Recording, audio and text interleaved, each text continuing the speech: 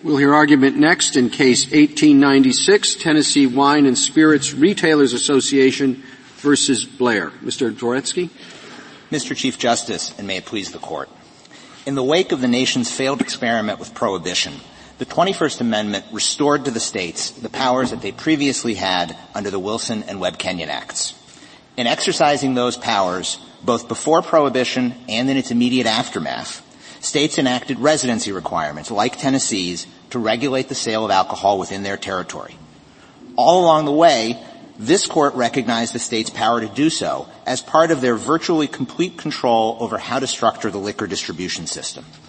Under Granholm, that unbroken and undisputed history is dispositive.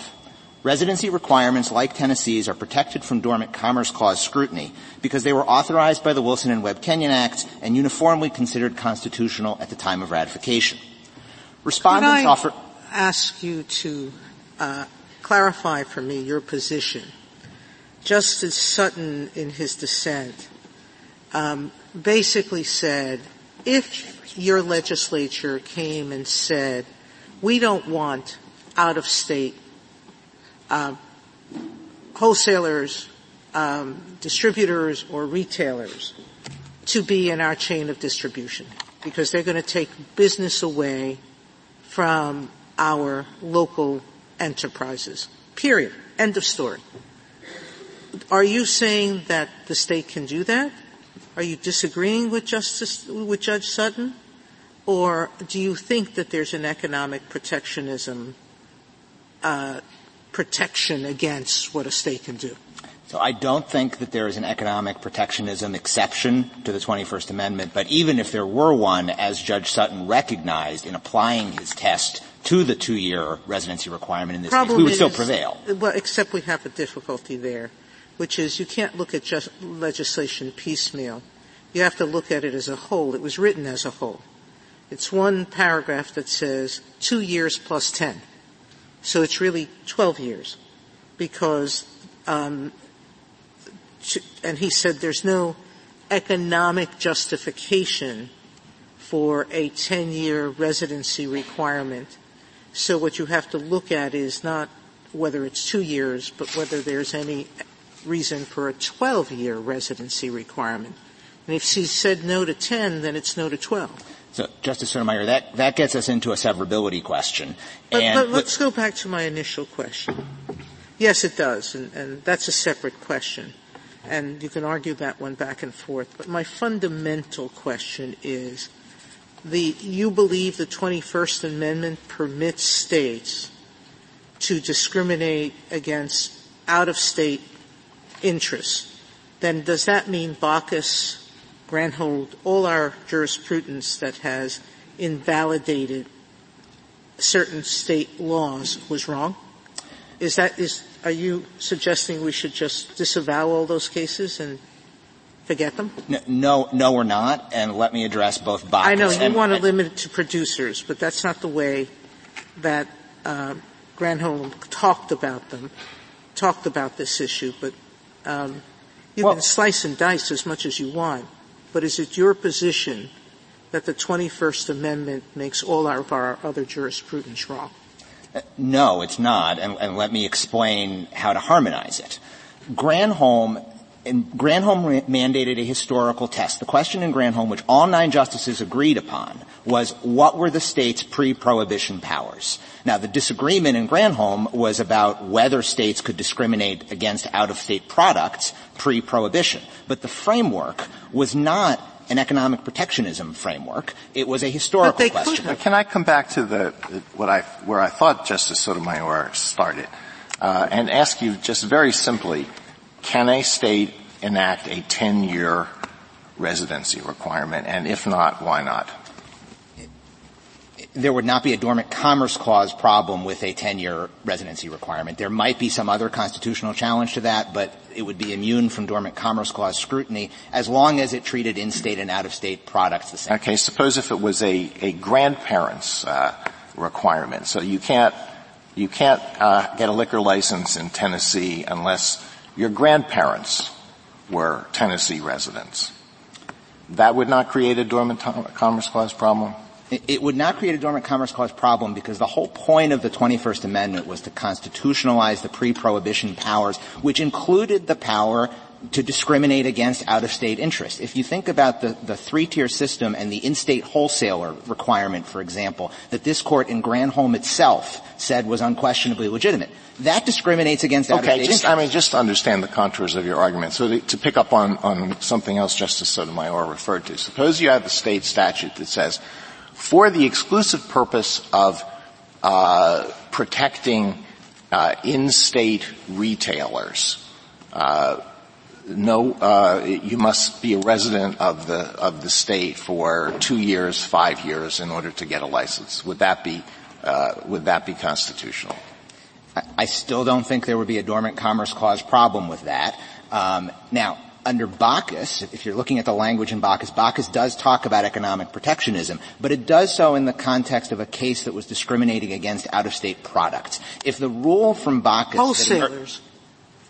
Baucus. Well, it involved wholesalers, but it involved a tax exemption that applied only for in-state products rather than out-of-state products, and that the tax was collected through the wholesalers. Yeah, that's the problem. I don't know why, under your theory of the Dormant Commerce Clause, if the state can do what it wants within its borders because it's regulating liquor, I don't know why our cases would be right under your theory that they can't put a different tax on different products. Because under Granholm and under the history pre-prohibition, states could do virtually what they wanted within their borders, but not everything. And one important carve-out, and this is reflected in the text of the Wilson Act itself, is that they had to treat in-state and out-of-state products the same. The Wilson Act itself says, this is in the blue brief at page 26, it's 27 U.S.C. 121, that states have the power to ban the importation of liquor as long as they treat, in violation of laws in the exercise of its police powers within the state, as long as they are treating liquor to the same extent and in the same manner as though such liquors had been produced in the state or territory. So the pre-prohibition powers... Then Sifrin was wrong, one of the cases you rely on. Because Sifrin was really the counter to Baucus, wasn't it? And Sifrin basically said, you can discriminate in terms of taxes, basically. But not based on products. And the key point from Baucus was that it was about discrimination based on product. If the rule that came out of Baucus were just a straight economic protectionism test, Granholm would have been a much easier case. Granholm could have been written by saying, the question is, do the Michigan and New York laws at issue, are they meant to protect in-state producers or not? That wasn't the analysis that Granholm used. Instead, again, Granholm set forth this historical test that required the court to look back at the pre-prohibition powers. And the Wilson and Webb-Kenyon Acts, first of all, empowered states to regulate interstate shipment of alcohol so long as they treated in-state and out-of-state alcohol the same. And then second, at that time, pre-prohibition, states also had the inherent authority to regulate in-state sales. So combined, that meant that states pre-prohibition were free to structure the in-state liquor distribution systems free from Commerce Clause scrutiny, again, as long as they treated in-state and out-of-state products. Does it apply to Commerce Clause? I mean, if you go back to 1920, maybe they said you can only be sold on the basis of race or the basis of gender or some. I mean, it can't be 100% whatever they did in 1920. Well, that's right, but that's because the 21st Amendment and the pre-prohibition powers that we're talking about are powers related to overriding the Dormant Commerce Clause specifically, not other constitutional provisions like the First Amendment or prohibition. Oh, now we know that in other words, your position, your view is all the other amendments apply. Okay. The Commerce Clause applies too, as long as it wasn't part of the distribution system in the Wilson Act. But if it's part of the distribution in the Wilson Act, then it's free of Commerce Clause. But otherwise it's subject to it. And it's also subject to everything else. Well, I wouldn't. Is that basically? Have I got it basically right? No, I wouldn't quite say we're looking at the distribution system pre the Wilson Act. But the Wilson and Webb-Kenyon Acts, which were constitutionalized in the 21st Amendment, were all about permitting states to act in ways that did restrain commerce. But they weren't about permitting states to act in ways that violated the First Amendment or other, individual rights, for example. And so, wrong, because the law then did provide for racial discrimination, and there's nothing in the provision that limits itself to the Commerce Clause. It just says the transportation or importation into any state, territory, or possession of the United States for delivery or use therein of intoxicating liquors in violation of the laws thereof is hereby prohibited. I don't actually see in that any reference to the Commerce Clause or to any other limiting principle. Yet we have cases that have found limiting principles.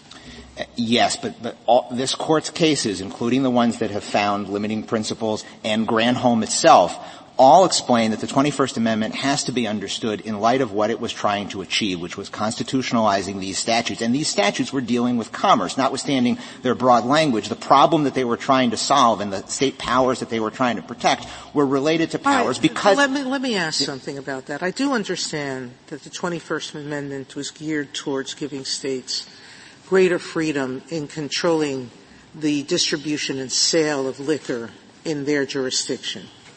But I'm having a hard time understanding how the residency requirement does when it comes to a person's pre-existing residency. So, yes, we understand that having someone there who's responsible to the community is necessary. That was inherent in the three-tier system. But why is it inherent in the three-tier system that you have to have someone who's only a local do it? There are many states whose three-tier system doesn't require that. They function fairly well. I don't understand the necessity of that. So, first, I don't think the question is whether it's necessary or not. The point of the 21st Amendment is that courts aren't supposed to impose that kind of scrutiny. States get to decide what distribution system works within their state. There's no one-size-fits-all solution. I agree, but there are some parts of the discrimination part of the Commerce Clause that we say still affect this. You're saying they can't use it to violate the First Amendment. We've said you can't use it to discriminate against products, although nothing in here says you can't do that. I'm having a hard time understanding. Explain to me why it's necessary. So let me make 2 points. One, just quickly going back to your earlier question about the text of the 21st Amendment. The text does refer to the delivery or use of alcohol. So that is invoking the sort of Commerce Clause concern that the history confirms. But to get to your other question about the purposes of a durational residency requirement, everybody agrees that a residency requirement of some sort is constitutional, notwithstanding that it would otherwise raise Commerce Clause concerns. And the durational component of a residency requirement serves very much the same interests. For example, residency requirements are important because they allow states to conduct background checks. Having somebody be a resident for a longer period of time allows those who decide whether to issue licenses to actually observe the person, and to observe the person's character and give the state a better ability to decide whether to issue a license and to conduct the background check. Well, now likewise, you're arguing that they serve a public health and safety purpose, but I thought you answered my previous question by saying it doesn't matter if the only purpose of the regulation, and this is spelled out right in the statute itself, is economic protectionism. That does not create a dormant Commerce Clause problem because the 21st Amendment gave the states that authority. So I think that's right. I think there's no historical pedigree for an economic protectionism sort of exception. If the court were to engage in that, it would essentially be a standardless inquiry. Well, I think you're turning it around, and maybe my understanding of history is wrong, so you'll correct me. But I thought that the purpose of the 18th Amendment was a determination by those who adopted it and ratified it that alcohol created a public health and safety problem. And I thought the purpose of the 21st Amendment and Section 2 of the 21st Amendment was to say this is a determination, the public health and safety determination is not going to be made on the national level. It's going to be made by the states. But none of that seems to me to have anything to do with economic protectionism. But where am I wrong in that? What is the basis for thinking that the purpose of Section 2 of the 21st Amendment was to authorize the states in this one area, dealing with alcohol, to engage in protectionist activities that wouldn't be permitted with respect to any other commodity? I don't think the purpose was specifically to allow protectionist activity, but I do think that the purpose was to shield state laws from scrutiny under the Dormant Commerce Clause. And for sure, one way that states might exercise that authority would be economic protectionism, but there's no historical pedigree for that kind of a carve-out from what is otherwise virtually complete authority for states to legislate in this area, free from Dormant Commerce Clause scrutiny. When you say virtually complete authority, and you've said several times the point of the 21st Amendment, the purpose of the 21st Amendment. The problem that I'm having in thinking about this is the text of the 21st Amendment does not support that as I read it. And you mentioned delivery or use, but it doesn't just say the states have complete authority over delivery or use. It's talking about the transportation or importation into any state. And why isn't that most naturally read to allow states to remain dry and therefore ban transportation or importation, but not to otherwise impose discriminatory, or as Justice Alito says, protectionist regulations? 2 points in response to that, Justice Kavanaugh. First, the 21st Amendment has to be read against the backdrop of the inherent authority that states already had to regulate the distribution systems within their system. The 21st Amendment didn't need to say that expressly because it was understood at the time. Second, this court in Midcow said— I'm going to stop you there. I'm sorry. Where do you get that idea that it somehow the backdrop was to give the state's authority to enact protectionist legislation or legislation that discriminated against out-of-state producers, retailers, wholesalers? So I direct you to Judge Sutton's dissent in the Sixth Circuit, which walks through the understanding of state authority. I've gone through all of that, and I don't see that in the Webb-Kenyon Act. That the things that led up to that were not the act was not, as I understood it, enacted to enable states to enshrine protectionist legislation into state law. Those statutes were enacted in order to avoid circumvention of certain inherent state powers by importing products. When they wanted to remain dry states, as I understood it. But when the 21st Amendment was enacted, obviously that was the end of Prohibition, but it also restored to the states powers that they previously had to regulate authority within their borders. I'd also direct the court to Midcow. This is at 445 U.S. at 106, which said that although the 21st Amendment on its face gives the states control over the transportation or importation, such control logically entails considerable regulatory power not strictly limited to importing and transporting alcohol. That, too, is referring to the states' inherent power to regulate the systems within their states. If I may reserve the remainder of my time. Thank you, counsel.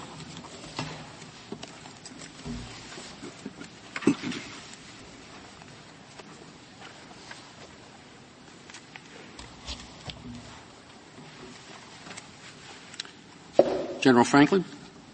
Mr. Chief Justice, and may it please the Court, this Court has repeatedly stated, most recently in Granholm itself, that Section 2 of the 21st Amendment gives states virtually complete control over how to structure their domestic liquor distribution systems. Now, questions have obviously arisen already this morning about whether residency requirements were part of that structure, and they were. We know that, for example, from the Vance case in 1898. The Court's discussion there is very instructive.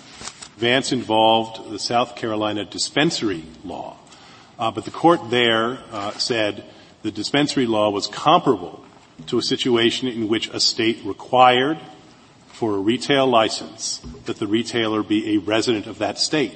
And the Court treated that situation as so self-evidently valid that it used that as the basis for upholding the South Carolina law by saying any rule that would question that just couldn't be the law. Mr. Franklin, you're representing quite a number of states including Tennessee, I guess, maybe.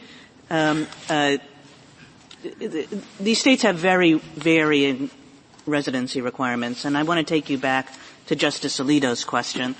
Tennessee appears to be on one end of the spectrum. And is there anything in your argument that would give us a way to say, when there's a 12-year residency requirement, when there's an 100% shareholder requirement, these have stopped being public health and safety measures. These are clearly protectionist, and we should not allow those to occur. Well, I agree with my co-counsel that there wouldn't be a dormant commerce clause claim there, because the 21st Amendment, as he stated, was designed to supplant or displace dormant commerce clause analysis. Now, there may come a point where the residency requirement is so extreme or so excessive as to be truly arbitrary, and then it could fail the 14th Amendment's background presumption. Well, it's not arbitrary if you are intending to promote economic protectionism. And as I understand your position, it's that's part of the state's prerogatives too. And then, the sky's the limit. The more you do, the more protectionist it gets. Well, for example, it's our position in this case that the interplay between the initial 2-year residency requirement for a license under Tennessee law and the 10-year renewal requirement, it's hard to see a rational basis for that. It seems like a trap for the unwary. That's not a dormant commerce clause problem, but it could be a violation of the background minimal rationality requirement under the 14th Amendment. Why is that, to pick up on Justice Kagan's question? Economic protectionism is rational. It's, in certain circumstances, it's disputed, but it's rational. It may be a dormant commerce clause problem. And you're saying, no, it's no dormant commerce clause problem. Then it would seem, I'm repeating Justice Kagan now, the sky's the limit. My comment went simply to the interplay between the initial requirement and the subsequent requirement. Yeah, but 12 years, no dormant commerce clause problem, you said, and the rationality argument would be that it's designed to favor in-state retailers. That's rational. Our position would simply be that at some point down the line, there could be a failure of minimal rationality. I guess, but that's certainly not the case with respect to the 2-year requirement. Well, General, I guess the question is, if you're conceding that much, what's the delta? What's the difference between what the dormant commerce clause would otherwise disallow and what I take it to be your position the equal protection clause would permit? If it's irrational under one, why is it rational under the other? And are we just going to recreate our dormant commerce clause jurisprudence elsewhere? Well, I do think it would be a mistake to recreate the dormant commerce clause elsewhere. Because, presumably. Right. But why? Isn't that exactly the invitation you're issuing us through this concession? I don't think so. All legislation is subject to the 14th Amendment's background requirement of minimal rationality. We don't think we're close to that here. And the protectionism lens is just the wrong lens through which to look at this issue. Suppose you, law, any liquor store has to use paint made in Tennessee, asphalt made in Tennessee for the parking lot, neon. I can go on. I suppose at some point if we're talking about the use of paint, then we're really getting pretty far afield from the state structuring the in-state distribution and sale. They say there's just as good a reason for saying the out-of-state owner has to live here for 12 years as there is to say paint. In fact, a better reason because Tennessee paint's really good. But the statute here, Your Honor, goes to the question of who can sell to whom and on what terms. That's always been at the heartland of what the 21st Amendment was meant to protect, the state's ability to structure the intrastate sale of its product. I guess, Mr. Franklin, a question that followed from my last is, wouldn't it be a better idea if we said the Dormant Commerce Clause does apply, and then let the state come back and say, we can meet that test. We have real health and safety concerns here, and our law is well tailored to address those concerns. And so it's not a Dormant Commerce Clause violation. I think that approach, which is essentially Judge Sutton's approach, would still embroil the courts in the kind of line drawing that the 21st Amendment was designed to relieve them of by creating what this court has called an exception to the normal operation of the Dormant Commerce Clause. It would be at odds with the broad regulatory discretion that's conferred by the 21st Amendment. But I think it's important to note also that the respondents' approach, which is not that approach, right? Their approach says no discrimination of any kind under the 21st Amendment. And that approach really would leave the 21st Amendment with no meaningful role to play in our modern constitutional order. Think about the three-tier system for a moment. This court described it in Granholm not only as unquestionably legitimate, but also as involving sales to and purchases from an in-state wholesaler. Now, that arrangement disadvantages out-of-state business interests. It wouldn't fly if we were talking about milk or trash. But this court has treated it as unquestionably legitimate because it's part of the state's choice about how to structure the in-state sale of this particularly dangerous product that has distinctive constitutional treatment under the 21st Amendment. In the end, respondents are asking this court to treat alcohol like any other article of commerce, but it's not. It was actually 100 years ago today that the 18th Amendment was finally ratified. And 14 years after that failed experiment, the 21st Amendment restored to the individual states their broad police powers over delivery and sale of this product within their borders, so long as they treated out-of-state and in-state products the same.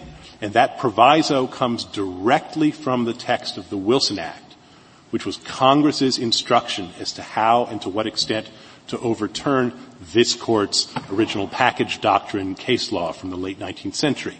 That was the line Congress drew and no further. Granholm drew the same line. It said we're not going to import all of the Dormant Commerce Clause's non-discrimination principles into the 21st Amendment, but we are going to import so much of it as the historical analysis and the Wilson Act require. As Justice Kavanaugh pointed out in an earlier question, the 21st Amendment is about the transportation or importation of alcohol into a state. How do you get from there to a durational residency requirement that is imposed on the owner of a retail outlet in the state? Suppose I am not a resident of Tennessee and I want a license to operate an entity that will sell only Tennessee whiskey. How would that fall within the terms of the 21st Amendment? Well, if I can quote from Midcal in the way that my colleague was beginning to do, what the court said there is very instructive. It said, yes, in terms, the amendment gives states control over transportation and importation. But of course, such control, I'm quoting still, logically entails considerable regulatory power not strictly limited to importing and transporting alcohol. It's true, in other words, that the 21st Amendment speaks of importation, though it also speaks of delivery and use. But it does so. It speaks of transportation for the purpose of delivery or use. For the purpose of protecting the state's ability to control the terms on which delivery or use will take place within its borders. And that's exactly what's at issue here. The 21st Amendment, in other words, presupposes and safeguards the state's broad control over intrastate distribution and sale. And this court has said that repeatedly. Granholm and Bacchus are not to the contrary.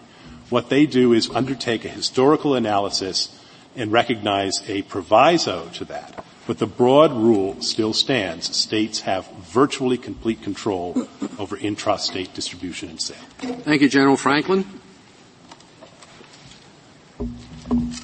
Mr. Phillips? Thank you, Mr. Chief Justice, and may it please the Court. I think I'd like to start with the history because it seems to me that there's a fundamental difference here, and this Court actually has answered the question of what the history of the Wilson Act, the Webb-Kenyon Act, and the 21st Amendment was designed to get at. And the language of the 21st Amendment speaks directly to exactly what the purpose of this entire exercise was. The problem that the two federal statutes were designed to deal with was the fact that states had complete authority to say we're not going to allow any use or sale of alcohol within our states, and had absolutely no authority to stop the import from other states of alcohol. In the first instance, in the original package doctrine, they could sell it to retailers, and then ultimately, beyond that, they could sell it directly to consumers. And the statutes were passed to stop that specific practice. And then we go to the prohibition, which is, as somebody already noted, is exactly 100 years ago today. And then we come back and we repeal the prohibition. And the language in Section 2 tracks very closely the language and the intention. It's not a grant of authority. It's a protection against allowing out-of-state operators to come in and sell directly to liquor under certain circumstances. That was the entire purpose of it. That's what the court held in Bacchus, and that's what the court held in Granholm. Bacchus said it was not I'll quote it, doubts about the scope of the amendment's authorization, Section 2, notwithstanding, one thing is certain. The central purpose of the provision was not to empower states to favor local liquor industries by erecting barriers to competition. Candidly, I don't know that the court had to go past Bacchus when it decided Granholm, because those statutes were clearly just as economically protectionist as this one is. But the principle from Bacchus is if a statute has no purpose, and this statute has no purpose except to be protectionist of the local industries, it's unconstitutional. Is that your standard? Because you seem to slide back and forth a little bit between standards in your brief, or I thought that you did maybe. If a state can come forward with any purpose other than protectionism, the state wins? No, it's when the state doesn't come forward with anything except protectionism, the state loses. Well, suppose the state comes forward and says, we like this because it's protectionist, we were trying to do some protectionist things, and we also, coincidentally, we found a way that our protectionist interests matched up completely with our health and safety interests. Right. What happens then? Then you're in Granholm. And that's what, Granholm, I think, could have concluded anyway that the statutes involved there were really just economic protectionism and not gone beyond that. But it did go beyond that. And what it said is, if in fact the state is engaged in discrimination under normal Commerce Clause standards, it's presumptively unconstitutional, and the state must come forward and justify the discrimination on the basis of non-discriminatory, less restrictive means of achieving the same objective. And under that standard, and I'm perfectly comfortable with the standard, because there's no doubt that what we're talking about here is rank discrimination on the basis of commerce. Look, it also says in Granholm that the 21st Amendment grants the states virtually complete control as to how to structure the liquor distribution system. Right. We have previously recognized that the three-tier structure is unquestionably legitimate. And then we go back into the history, and it's just history, but it is history.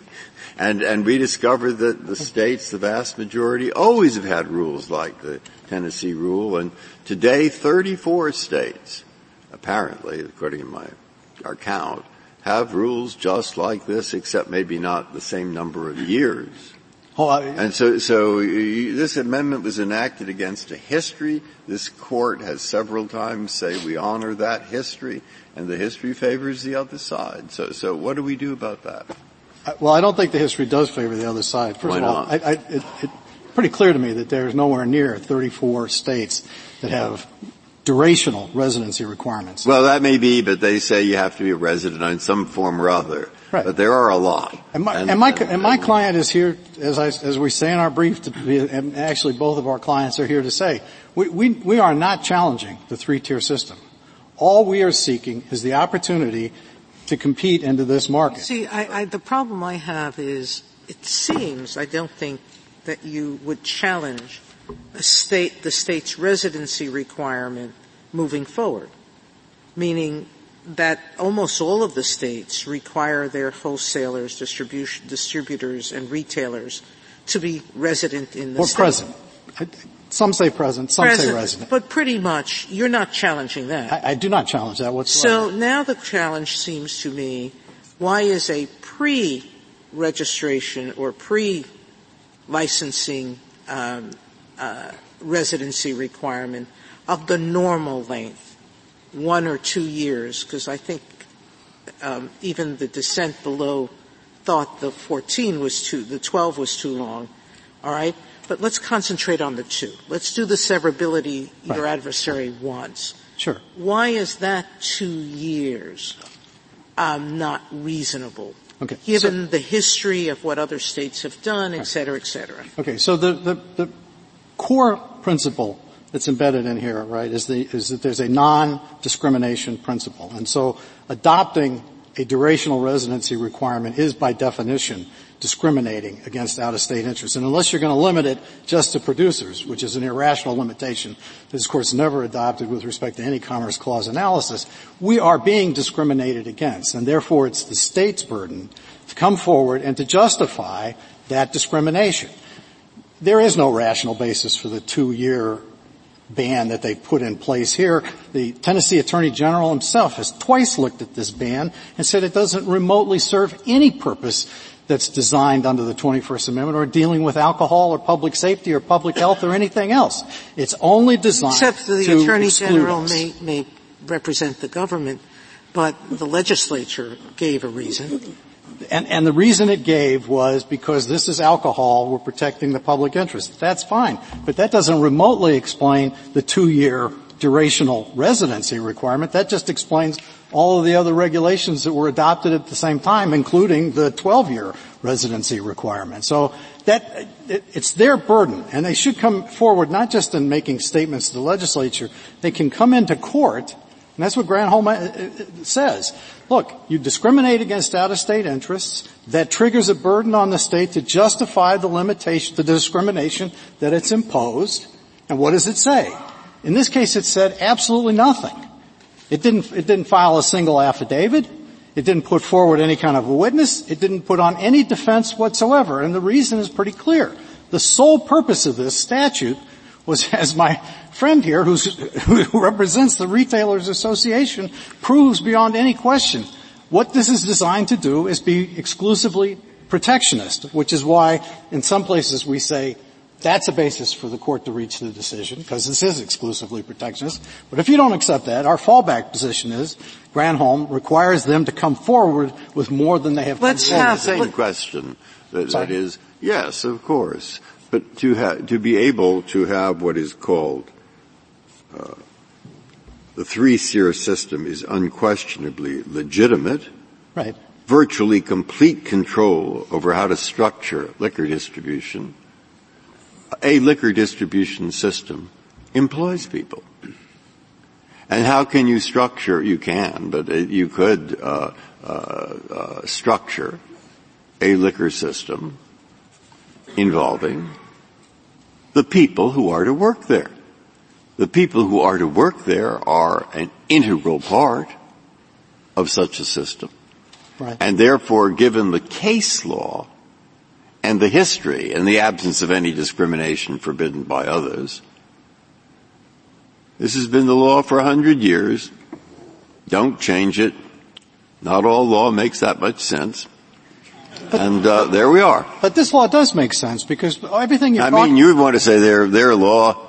You want to say their law does make sense? No, what I'm saying is that if they can apply the other kinds of restrictions equally to both in-state operators and out-of-state operators, we don't have any problem with that. So if your question, to go back to your hypothetical about paint, is if they say if you're an in-state operator, you have to have green walls, and you're out-of-state operator, you have to have green walls. We have no quarrel with that. Our concern is that this is a blatantly discriminatory statute. Well, Mr. Phillips, I'd agree. If we were here on a Dormant Commerce Clause case, it'd be easy. It'd be easy. Right. But I'm stuck where Justice Breyer is, and I just want to give you another opportunity to discuss the history here. Alcohol has been treated differently than other commodities in our nation's experience, for better or worse. And we have the 21st Amendment. We have the Hubline decision, for example, in 1972 that required the use of a resident representative to sell alcohol. Yeah, and I didn't see you address that case anywhere in your brief. I just want to give you one more shot at the history and dealing with the Wilson Act and Webb Act and those sorts of things. I appreciate the opportunity. The case that it seems to me speaks directly to this really is Walling versus Michigan. It predates the Wilson Act. It predates Webb-Kenyon. It specifically says categorically that states cannot discriminate against out-of-state sellers by imposing a tax on them. And I guarantee you that under the approach offered by my friends on the other side, they read the 21st Amendment to say, of course you can impose a tax on them because you're regulating the sale of alcohol. And if you regulate the sale of alcohol on a wholesaler under those circumstances, you can put $1 billion tax on him as long as it's within the 21st Amendment, and that's constitutional. And that predates all of these things, and nothing in the Wilson Act, nothing in the Webb-Kenyon Act, and certainly nothing in the Second Amendment, Section 2 of the 21st Amendment was designed to overrule Walling. And indeed, this Court said in Granholm specifically, that case and Scott and the third case whose name is going to escape me, Tiernan, all three survived Section 2 of the 14th Amendment. So while it is true that they have virtually control, virtual control something else. They have the ability to control the structure. That's simply a recognition of the three-tiered system. And just to go back to the history, what's the purpose of the three-tiered system? It's to avoid the tied sales arrangement that gave rise to the prohibition in the first place. You want to have three distinct levels. The producers, the wholesalers, and the retailers. So not interrelated. The three-tier system does not necessarily, in your view, entail favoritism of in-state interests? It probably has some advantages, but not just inherent. Isn't the paragraph that Justice? I'm sorry? No, I'm sorry.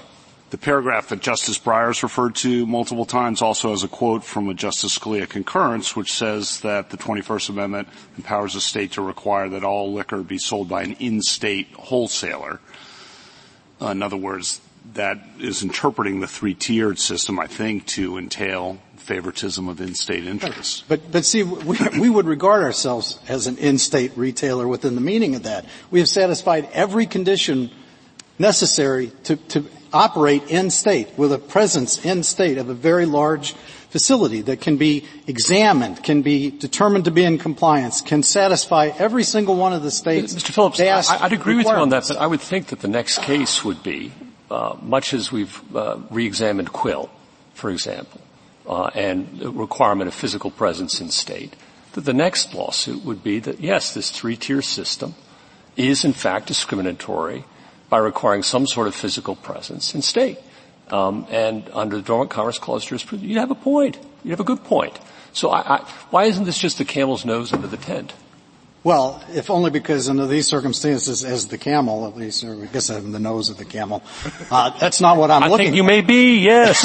I am not, it is fundamentally at odds with my client's business model to be looking to undo. But isn't the next business model just to try and operate as the Amazon of liquor? No, Amazon wants to operate as the Amazon of liquor, or may at some point. No, my client operates on a brick and mortar business model that says we're perfectly comfortable operating within the sphere of regulation that the state imposes on every in-state operator. And all we are seeking to have is not to be discriminated against. Rational to me.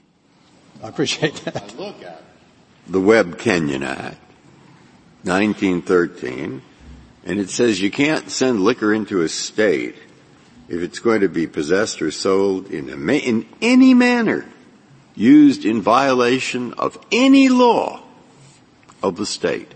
Now, well, maybe we could work with that, but we know at the time that these states did all, or 30 or 20 or 50, have laws that said when you in fact structure your distribution system in our state, you have to have local residents. That's one of our employee requirements. So, when they passed Webb-Kenyon, did they mean all of them except that one? And there could have been a lot that were, in fact, violation of Dormant Commerce Clause. That's where I get all the arguments, but I'm worried about that history. Well, Justice Breyer, I don't know how you can just limit it to that history, though. My guess is if you go back to the point in time of Webb-Kenyon, the Court didn't have in mind every state law that happened to be involved with the distribution. No, but there were a lot lot that said you have to be a resident. Yeah, but there were probably a lot, as you said earlier, that also probably discriminated on the basis of race, discriminated on the basis of ethnicity. There's other amendments every state. They took care of that. They all the race, the women, and all these different things. They said, no, of course, they trump. The reason why they trump is because you can't read under the the laws of the state so broadly as to mean any law. They have to be valid laws. And so you just go back, it just brings you back to the same fundamental question, Justice Breyer. Is it permissible for the state to discriminate with a durational residency requirement, not just a presence, but with a durational requirement? But to go back to Justice Gorsuch's question, I'm trying to figure out what kind of opinion we could write, Mr. Phillips, that says you win, but then when the next case comes along, and the next case is somebody that says, we don't like this brick and mortar stuff, we don't want to have any physical presence at all, and the state is preventing that, and in doing so, the state is discriminating against out-of-state companies, and, you've said that that's not valid, so we're entitled to do what we want to do too. I think there are two ways you can go about this. The first one would be, you can write an opinion that just says Bacchus again. This is really protectionist and ought to be declared unconstitutional. Leave for another day the rest of those kinds of issues. The second one is, if you want to take up the question and say, why is brick and mortar more important? Well, brick and mortar is fully consistent with the three-tier system. And we'll leave for another day whether the three-tier system, if it in fact we're leaving operates. A lot of things for another day, but they all seem to be demanded by the principles that you're asking us to adopt. Well, I don't think so. The principles I'm asking you to adopt is to not discriminate against us under these circumstances where we are clearly exactly identically situated and where the state's interest in protecting against alcohol can be fully protected.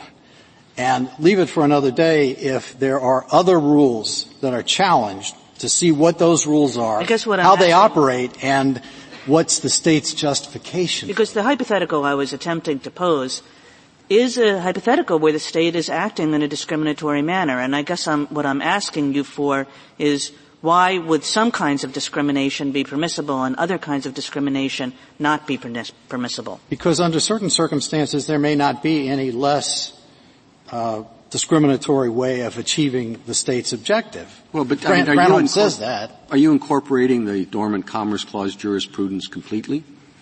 Well, it's a little tricky because Granholm's a little unclear to me on that. Because the normal Commerce Clause says if you discriminate, it's almost per se unconstitutional. Granholm didn't seem to go that far and just talked about narrow tailoring and non-discriminatory means of achieving its objective. And I can imagine in a close case, it would make a difference. But isn't that exactly? This is not a close case. I'm sorry. Right. Isn't that exactly where you want us to go? Not today, of course, but tomorrow or next year. Only if I'm standing here. We'll see you again. And surely, the state can achieve all of the regulatory interests it wants to achieve through dealing with virtual sellers from out of state, just as easily as it can with physical presence sellers in state. Surely that's tomorrow's argument. Perhaps, but at least the state will have the opportunity. Just like milk, just like books. No, but Justice Gorsuch, somebody is going to, at that point, presumably the state will say, this is why we can't regulate effectively. This is why we won't have the orderly market. This is why we need this restriction. But what Tennessee has never done here is ever tried to explain why a durational residency requirement of 10, 12, and why you need all stockholders to be in that town, all the directors, etc. That's the issue before this court. That seems to me so clearly beyond what the 21st Amendment was designed to achieve that the court simply should declare it unconstitutional. If there are no further questions, Your Honors. Thank you, counsel. 2 minutes, Mr. Dorefsky. Thank you, Mr. Chief Justice. Respondents offer no administrable rule that would support even the basic presence requirement that this court recognized in Granholm was unquestionably legitimate, and no account of the history. First, respondents concede a residency requirement, A durational residency requirement follows from that. First, because states get to define what residency is, and second, because the same interests that serve a presence requirement also serve a durational residency requirement.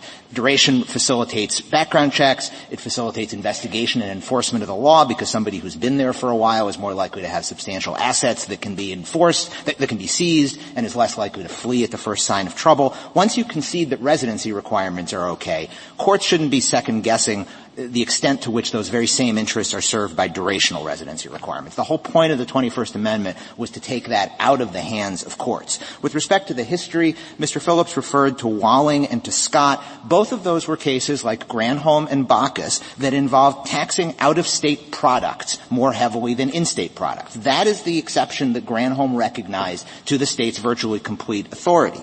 But when we're talking about purely in-state regulation, like a durational residency requirement for a liquor license, that is what the 21st Amendment is concerned with.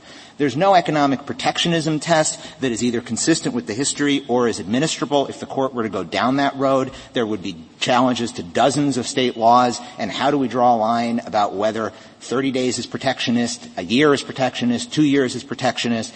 At that point, the inquiry just becomes the same as any other Dormant Commerce Clause challenge. And the one thing we know from the 21st Amendment is that alcohol is to be treated differently for Dormant Commerce Clause purposes. Respondents' rule allow no room for that. Lastly, even if there were an economic protectionism test, for the reasons given by Judge Sutton in his dissent below, and for the reasons I said earlier, Tennessee's law satisfies the necessary level of scrutiny, which is not a searching sort of strict scrutiny, but just is there a plausible reason for the law that makes it survive?